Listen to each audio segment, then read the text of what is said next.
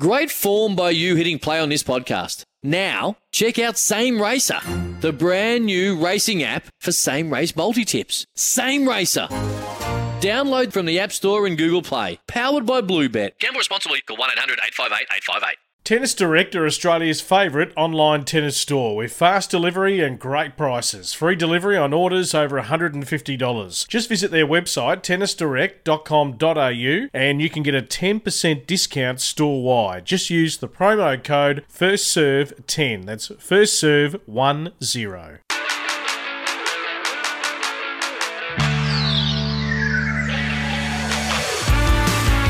Welcome to Crunching the Numbers, the First Serve's in-depth look at the art and science of playing the game.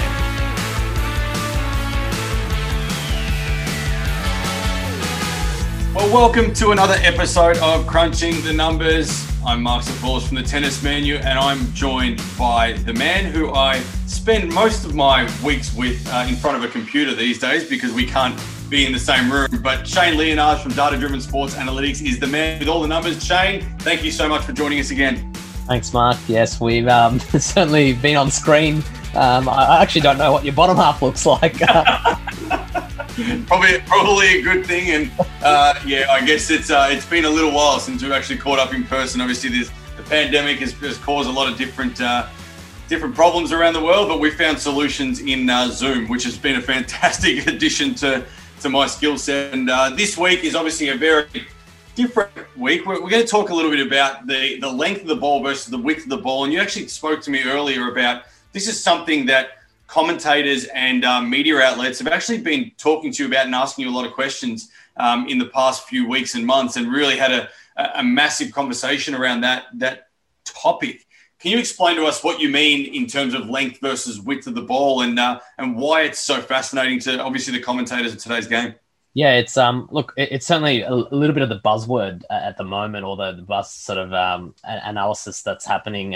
It's nothing new. I think it's been something that coaches have certainly been talking with their athletes for a long period of time. Maybe the language is a little bit different, but I'll define it in terms of what I define as a width game is when it crosses the side line first, and a length game is when it crosses the baseline.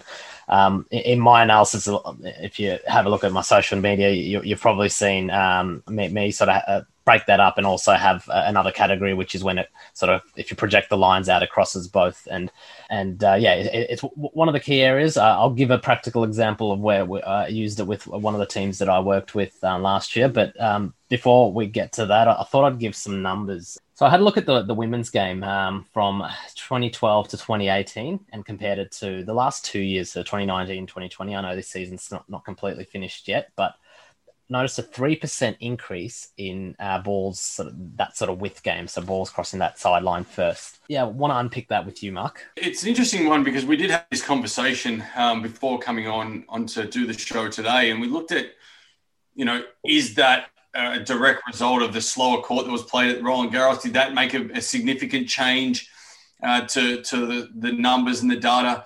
Obviously, we spoke about, I think it was a 1% change from Roland Garros. And when you look at conditions, they play a huge part, whether a player can play length or width or successful. If you look at Iga Swiatek, for example, who won the French Open, courts are a bit slower. She's got more rounded grips. She's able to play a little bit heavier. And she was really dissecting that sideline a lot more than a lot of other players. We look at the evolution of the game, and we look at someone like Ash Barty, who comes to the net a lot more and is able to open the angles and be able to volley across the sideline a little bit more. So, does that play a bit of a role? And we're starting to see more players want to come forward in the women's game than we probably have in the past. The game is evolving, and we did speak about the female GOAT last week, and we talked about the ability of all the three players that we mentioned that were at the top of the list had the ability to be able to play back and come forward due to the ability to volley and be able to slice and change the game a little. So, is that something that we look at in that side of the game? I know that, as a coach now, I'm evolving a lot of my athletes as female athletes to come forward more, to utilize the net a little bit, to be able to create some time pressure and space pressure on the opponent. So, they're able to dissect the sideline more when they're closer to the net than they are from the baseline. So that's kind of my thoughts on where it's at and what I'm trying to do as well. Yeah, and another interesting thing to sort of throw into the mix here, I had a look at correlation between players that slice, so players that slice more than 7% of the time. They were more likely to be with players than players that sliced less than 7% of the time. So it was certainly an interesting number, and I'm not saying correlation always means causation, but certainly it seems to me that the players that are able to slice more are also more capable or more willing to play a width game. We've seen players, obviously Ash Barty, who we've touched on a few times, and one I'm fortunate to work with in Ons Jabeur as well, using the slice a bit, using a little bit more of a width game at times. You got obviously a French Open winner this year, Iga Swiatek, also very much likes to play a width game, but capable of slicing quite well.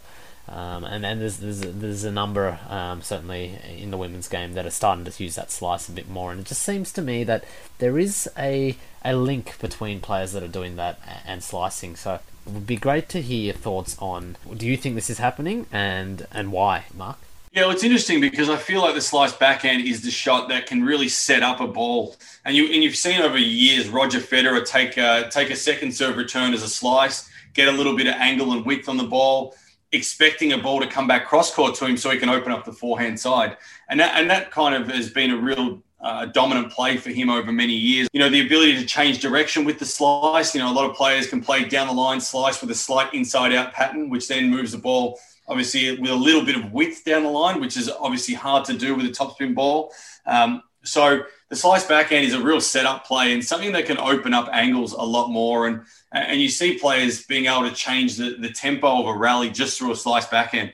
And it is something that not only males are doing now, but females are starting to do a lot more. And you see someone, again, like Ash Barty, who just uses it to perfection and is able to set up the play by slicing one, taking the speed off, increasing the speed, increasing the width with the next ball, or coming to the net off it. And it's a great change-up play. It's probably coming back into vogue a little bit if you consider someone like Steffi Graf, who we talked about as well. So it's good to see.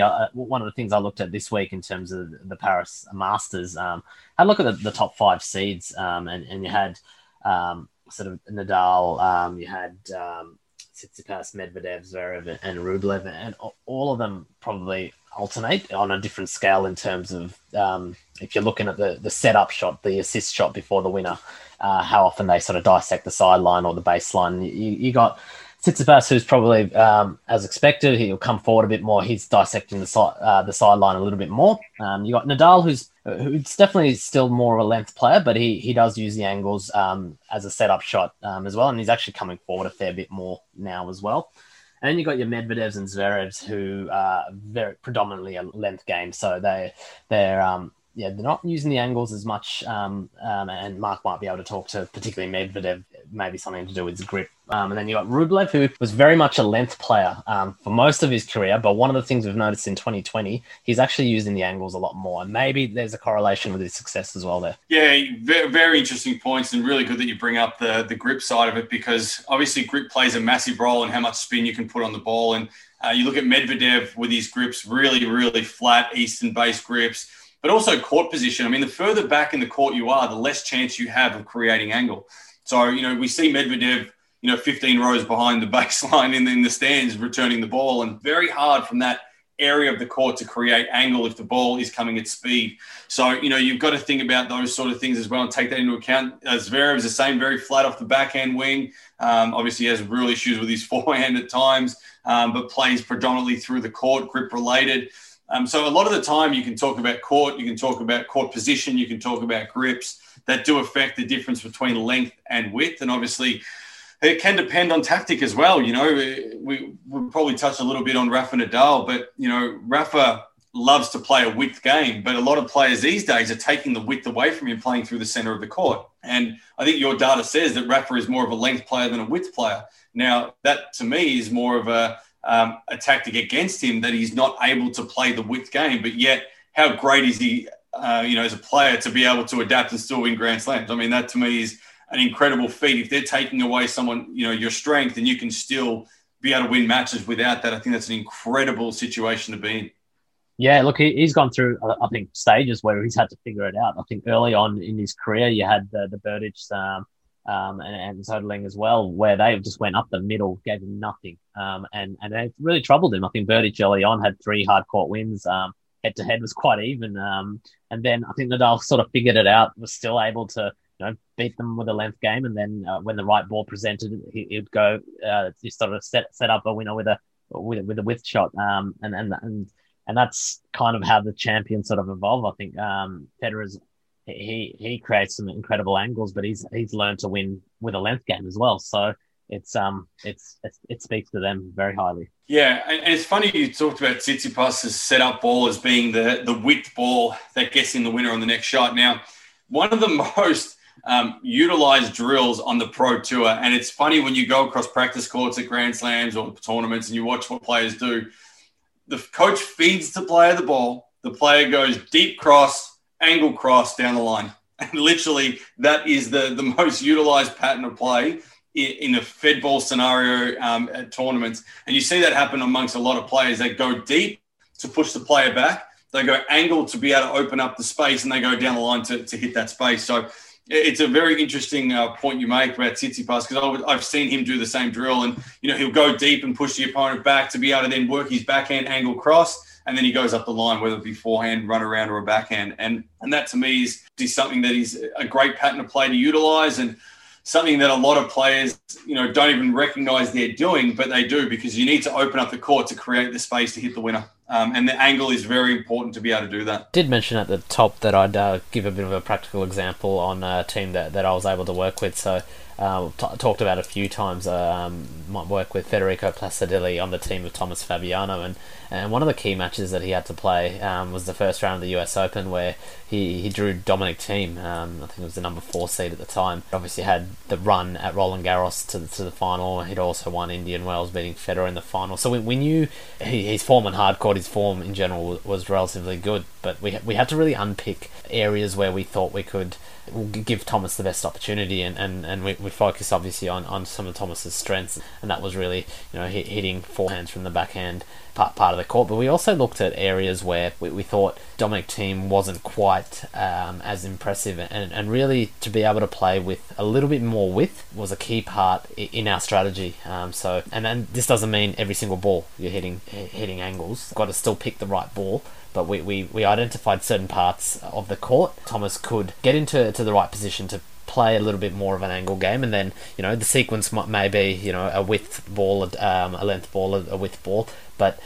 we looked at a couple of different sort of plays from different parts of the court where we could exploit, particularly Dominic Thiem's backhand, with a bit of a width game, and the ultimate sort of aim was to try and get him slicing a bit more from an unfamiliar part of the court, so just moving him off the baseline, and really getting Thomas to try and look at the open court or come forward a bit more after sort of using a bit of a width approach. And I'd say that was probably one of the key sort of strategies that we had on the day, and for large parts of it, it worked really well.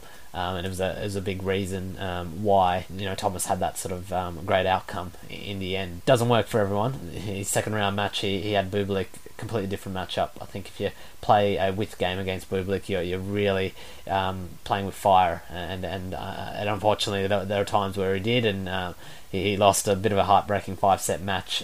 Really lost a lot of those width to width battles where he gave angles, and Bublik came back with a even more aggressive angles. So again, got to play to your strengths, but you've also got to look at your opponent and go, do you want to be playing more a length game or a width game against them? It's definitely a great talking point, because I see a lot of coaches out there trying to create width, which is really important, but it's where you create width from. And one of the huge things, and one of the sayings I have to my athletes is angle creates angle. So the more width you have when you're hitting your ball, the more width you can create. It's very hard to create the width from the center of the court. It's more going to be a length kind of a shot. And when you get out to sort of the single sidelines, that's when you can dissect the singles line a little bit more. And I guess it's important to teach the how-to, the when-to as well, if you've got young players out there that want to learn a little bit about patterns of play, because it's not watch Tsitsipas hit an angle, but where's he hit it from? What situation was it? And then, was the ball coming in slow or fast to him? What was he trying to do on the next ball? What was he trying to set up? And I think it's a decision-making kind of element that needs to be added to the execution of the ball as well. And I think this brings the sort of art science back into picture here. Like you don't want to just be going out trying to create angles for the sake of it, or thinking that it's a great strategy. So get some sort of numbers to sort of back it up, but equally understand what the numbers are saying and how you can implement the numbers. Just because you hit some more angles doesn't necessarily mean you're going to win the point. You've got to understand when to do it, what position, as Mark said. And it was really critical, and you've got to understand your opponents as well. You've got to understand your strengths, bring it all in together, and then go for the execution. But I did want to sort of touch on this actually, Mark. The numbers are suggesting, particularly in the women's game, there's more of a sort of a width game coming, and maybe it looks like the players coming for the next sort of 5-10 years, the next decade or so, will be a little bit more width inclined, a little bit on the men's side as well. I'd say that sort of versatility did exist a bit of a while longer, but keen to understand from you, I suppose, how are you readying your athletes for a potential evolution in the game? So by the time they're sort of hitting, for the ones that keep going, hitting that sort of tour level, so they're equipped to be able to play a bit more of a width game if required. Yeah, 100%, Shane. I think the biggest thing for any coach out there that may be listening, we hope we've been able to keep you on board for the last 30-odd weeks of doing this podcast, but I think that it's about looking and projecting forward as a coach. Yes, it's great to be present, and you need to be present as a coach and work on what you're doing now, but the game is evolving, and the numbers are saying that, and the players that are coming through are showing and displaying those characteristics. So, I feel like the women's game has evolved again. We talked about it last week, the evolution of, Steffi Graf with the slice backhand, then it went to Serena Williams' power game, and then you look at now it's coming to the Ash Barty kind of all-court player.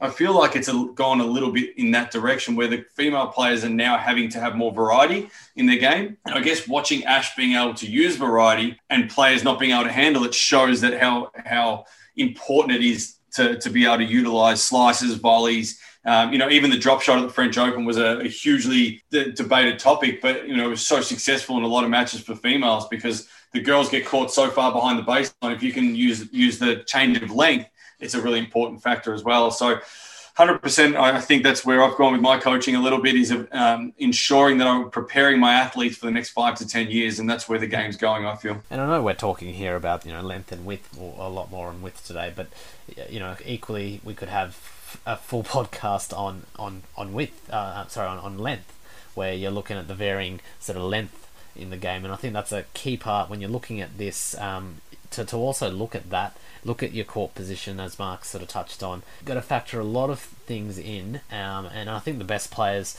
are actually able to win with width or length, or mix it up or change it up within a match. You're talking about Serena, Steffi Graf. On the men's side, Djokovic, Nadal, Federer. They're all able to do it. Sampras, if you go back, he could play both if he needed to. So it's key part to it, but again, don't look at this stuff in isolation. Think about some of the other concepts that we brought up. Attacking with safety actually marries up quite well when you're thinking of that alongside sort of this length width argument. You're talking about under pressure behavior.